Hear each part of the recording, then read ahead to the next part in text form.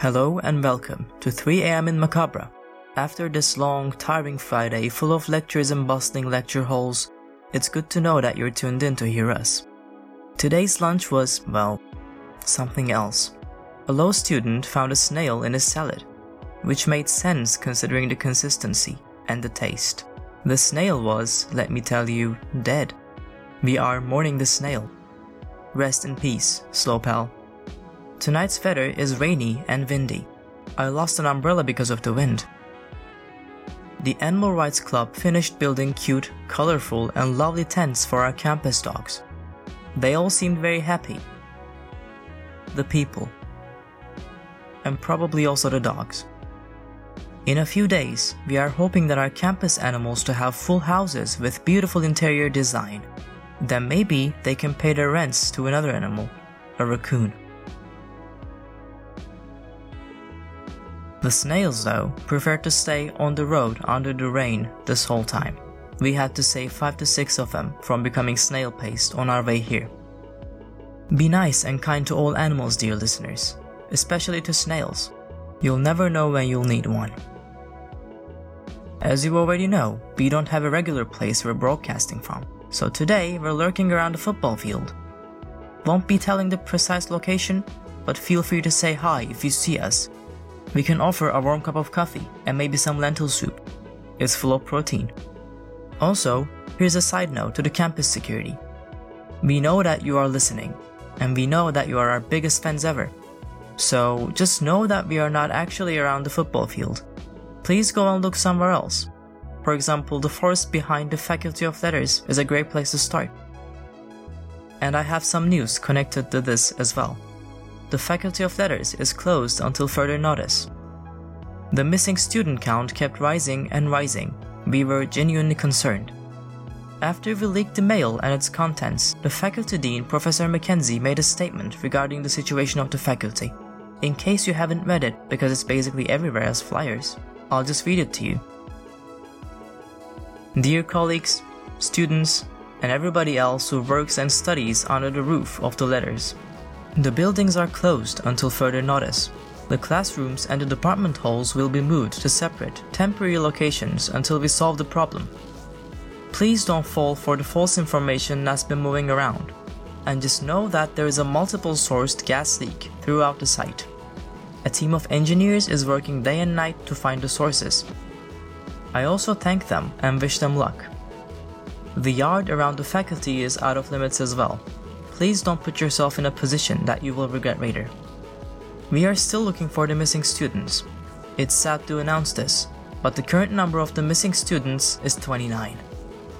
Sincerely, Professor Michael Mackenzie.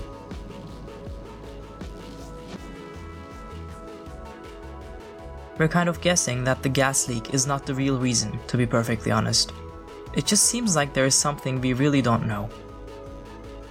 An interesting update.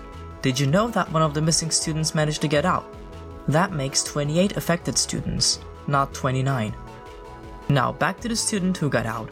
Sadly, she recently moved out to Macabre and went back to her hometown. But we've managed to reach her. Dear listeners, this is an interview.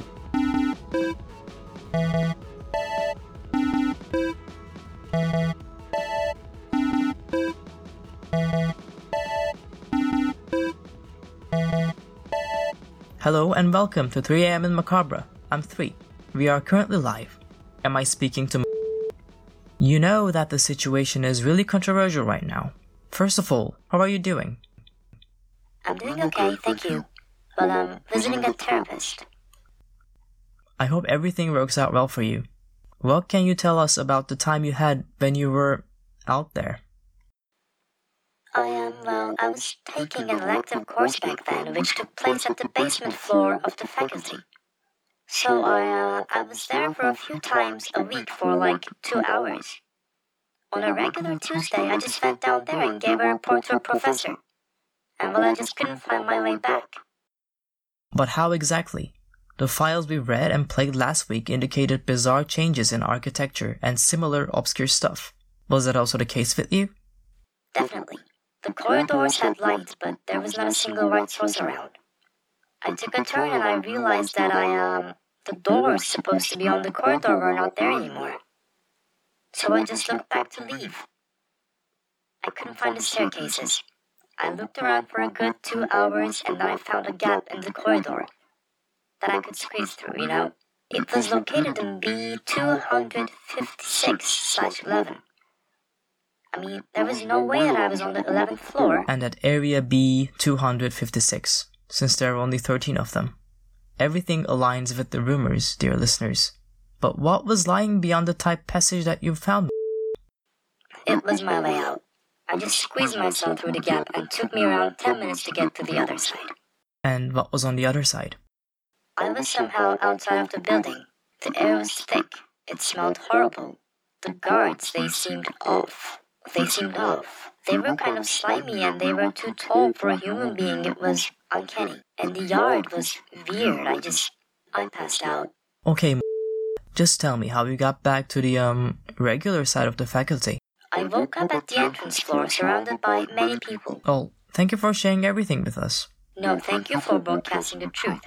Thank you for the playlist, by the way. I'm loving it. Hey, anytime. Just take care, okay? Thanks. I mean, everything I saw, my therapist says they're occurring to my coping mechanism and none of those really happened. Well, he might be right as well. But hey, see you soon. Bye, 3.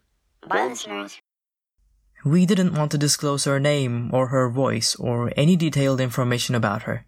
I mean, you can find her if you want to, but still. As the 3 AM in Macabre team, we just hope that the situation gets better. I'm sure that everyone misses the rusty old building as much as we do. And now, it's time for some relaxing tunes.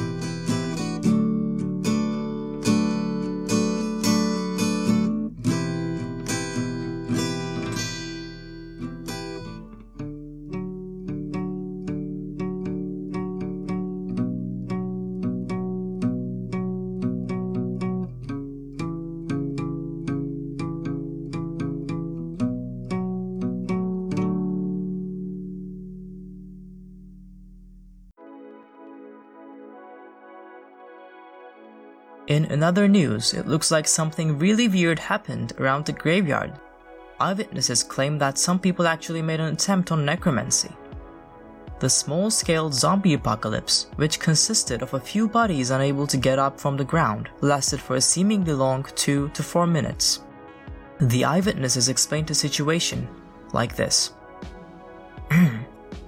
We were at the coffee shop, which is pretty close to the graveyard. We saw some young people gathering around the main clearing of the graveyard. They were wearing big, traveler-style backpacks. Soon, they took some capes out of their backpacks and wore them. Then they started to move around in weird combinations until one of them started to chant something.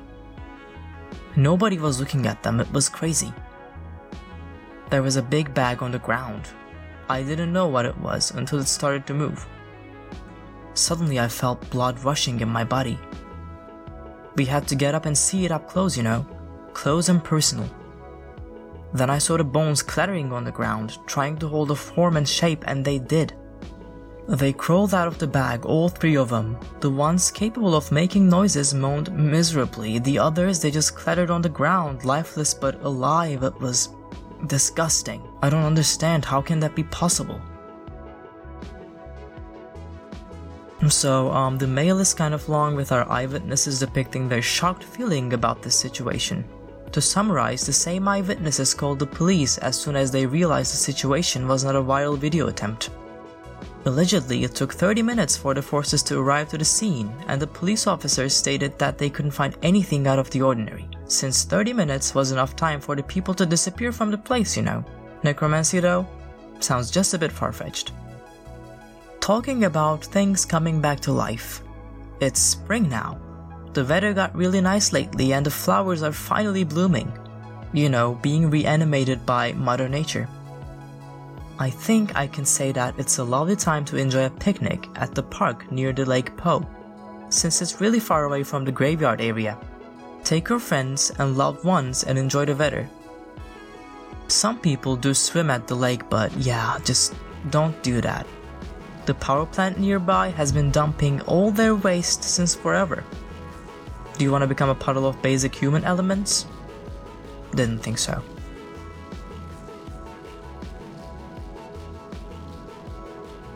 Pigeons are invading the town hall since the last week. They're mostly flying and perching around the main town hall building and around the shopping district nearby. The mayor, Mrs. Thompson, stated that she's also very intimidated by the pigeons, like everybody else. She also stated that the city council is working on a possible solution that could drive the feathery pals away. Our suggestion to Mayor Thompson would be to place some nice statues around the park areas to ensure some private space for the poor animals. They might be intimidating on the first glance, but from first-hand experience, I know that pigeons can be very caring, loving, and just very friendly.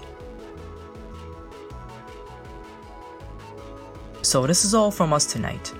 And hey, do report if you hear anything new about the weird hooded youngsters in your area. Feel free to drown the town hall mailbox with your mails regarding the pigeons. We know for a fact that their mailman does not eat their letters and their online order packages, unlike ours. Before we go, we'd like to thank you all for listening to our little broadcast. If you'd like to support 3am in Macabre, and to find even more content and unreleased stuff, please visit patreon.com/3am in Macabre. Become a patron today, and enjoy the cool stuff. The real stuff. Sleep well and dream of the pigeons searching for statues around the town hall. This is 3. Peace out.